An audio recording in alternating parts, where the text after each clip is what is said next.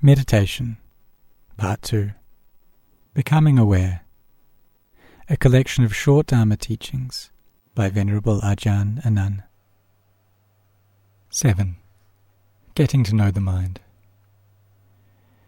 When we first come to meditate, we'll notice quite quickly that even sitting for a minute seems almost impossible. All we get is restlessness and agitation. With practice, though, we'll soon be able to sit for longer periods. 5 minutes, 10 minutes, 15 minutes. Eventually, we'll be able to sit for half an hour with ease. Sometimes the meditation is peaceful, other times not, but in the beginning stages, the key element is patience. It's important to see that the 5 hindrances to peace in the mind, sensual desire, ill will, dullness, restlessness, doubt, are not created by meditation. It's just what's there already. In daily life, we're used to thinking a lot, and often not in a very skillful or controlled way. This type of thinking tends to agitate the mind and create different types of mental stress. So when we sit down to concentrate on the breath or another meditation object, what we notice first is what's already there. Suddenly we see, there's a lot of thinking going on. So to begin with, just accept that it's normal for the untrained mind to be like that. And the way to deal with it skillfully is to develop this quality of mindfulness. We meditate to get to know our mind, but that doesn't mean we think, I've got to be peaceful. If we think and attach in this way, then we'll tend to get irritated with ourselves when we're not peaceful. Our aim is just to know the mind. And when we're working on developing constant awareness, this will include times when we're not very peaceful, when there are thoughts and distractions coming up. So we just know, the mind is distracted. There will also be times when our mindfulness and concentration are strong, and the hindrances disappear. At those times, we're aware that now the mind is peaceful. Now the mind is calm and concentrated. Whatever the experience, we know it for what it is. That's our aim. 8. Building momentum mindfully. If we put forth effort on a daily basis, the meditation will start to gain a momentum of its own. When we wake up, we'll want to practice meditation. Whenever we have spare time, we want to practice meditation. And if the opportunity arises, we'll want to practice all day. If we practice consistently with mindfulness, whatever time of the day we go to meditate, be it in the morning or evening, the mind will move into a state of peace quite easily. This is what we call continuously developing the mind. Whenever we have mindfulness established, is a time when we're developing the mind. However, even if we sit all day with our eyes closed, if there's no mindfulness, our efforts will bring little benefit. If we do walking meditation all day, but our mindfulness isn't firmly established, this would not be putting forth effort in meditation. To be truly putting forth effort, we should be endeavoring to abandon any unwholesome mental states that have arisen, and to bring up wholesome states, and maintain them in the mind.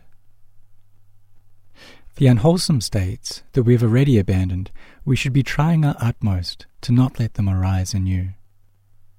If we're working in this way with mindfulness, then whether we're standing, sitting, walking, or lying down, we'll truly be developing the mind. 9. Wise reflection. There will be times when the mind is too restless to simply watch the breath or stay with a meditation word. At these times, we may need to use wise reflection. Wise reflection is when we consciously use thought to bring the mind to peace. We can use the recollection of the qualities of the Buddha, the four sublime abidings, recollection of death, chanting, or other modes of contemplating the Dhamma. Some people find their temperament is more suited to using this reflective and contemplative style of meditation. while others may find that staying with a single meditation object, such as the breath, will bring their minds to peace quite easily.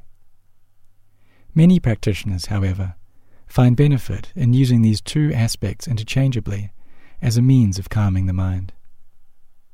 In the Thai forest tradition, it's quite common for practitioners to use the recollection of the Buddha as their main object of meditation. In addition to reciting Buddho along with the breath, we can also recollect the qualities of the Buddha to bring the mind to calm. The Buddha was one who was perfectly awakened. His mind was pure, free from mental defilements, free from suffering, experiencing constant peace. Not only did he purify his own mind, finding the way to free it from delusion and attachment, but he also developed the wisdom to teach others to follow the same path. Because of our faith in the Buddha and his teachings, when we enter or leave a hall, it's customary to pay respects by bowing 3 times to the Buddha statue. When we do this, we're recollecting the enlightenment of the Buddha and what that signifies. We recollect the qualities of mind that he perfected, namely, his great compassion, great purity, and great wisdom. He developed these virtues and other aspects of his spiritual practice over countless lifetimes, all the while holding the vow to become a Buddha. His vow was finally realized as he experienced the happiness of liberation, sitting under the Bodhi tree in India 2,500 years ago. He then began to teach the way out of suffering that he realized for himself. The Buddha taught the way to perfect peace and happiness, out of kindness and compassion for all other beings living in this world. And as his disciples too became enlightened, they were sent out to spread the teachings for the benefit of all beings. Those teachings have been handed down and shared to this very day. It's because of this that there are still enlightened beings appearing in the world. 10. The 4 Sublime Abidings.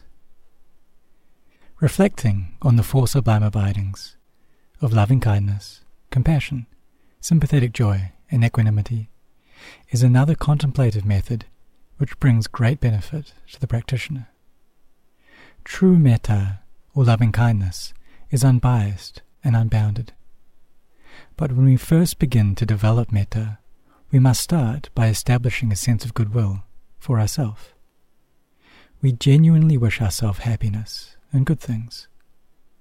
Then, progressing from this foundation, we can think of a parent or a loved one and send them loving kindness. Following this, we think of someone we feel neutral towards and spread loving kindness to him or her as well. And lastly, we focus on someone with whom we have conflict. By progressively developing loving kindness in this way, the practice can grow to include all beings. To be able to spread pure loving kindness like this, we have to develop it often. But with consistent practice, the power of our metta will gradually grow. If we keep applying mindful awareness to these thoughts of loving kindness, the mind will naturally start to calm down and become collected. As it begins to experience the peace of concentration, we'll feel relaxed and happy within ourselves. The mind will be stable and calm. And from here, concentration and loving kindness progress hand in hand, as at this point they're almost the same thing. When the mind gains calm, it will naturally be free of irritation. And by keeping mindfulness on the meditation object, eventually we'll get to the point where there's no ill will in the mind at all. This will be known, and the mind will be peaceful and still.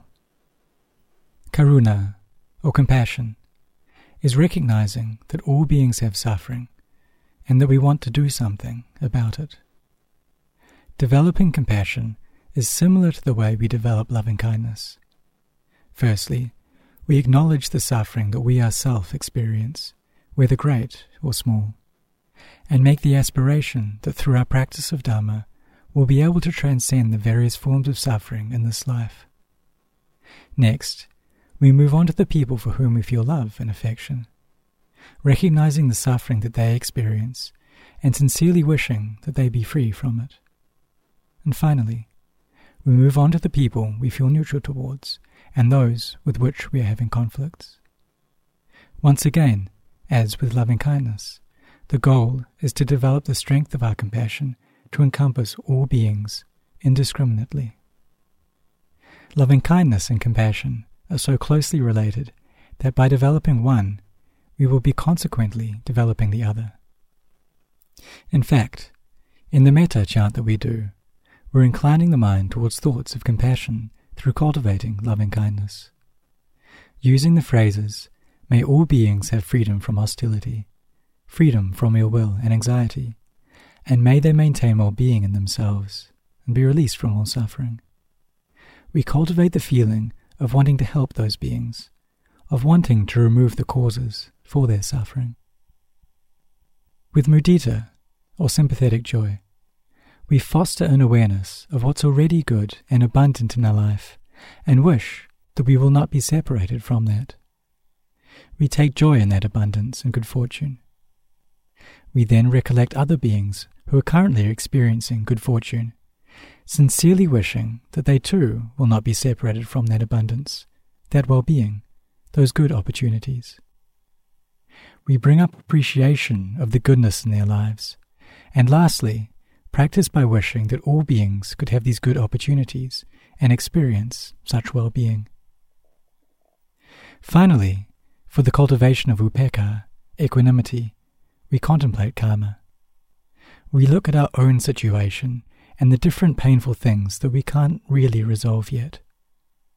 With the understanding that karma is a very real and powerful force, we consider that these difficulties must have come into being because of our past actions. By contemplating in this way, we can develop patience and equanimity, accepting our situation and not contending with our karma. With regards to others, we still cultivate loving kindness, compassion, and sympathetic joy, but we also understand that beings fare according to their past actions. We contemplate the fact that sometimes we simply can't help certain beings because of their karma, and that we can't resolve all of our karma yet either. When we abide in equanimity, we don't suffer unnecessarily about this. This is called developing the quality of upekkha.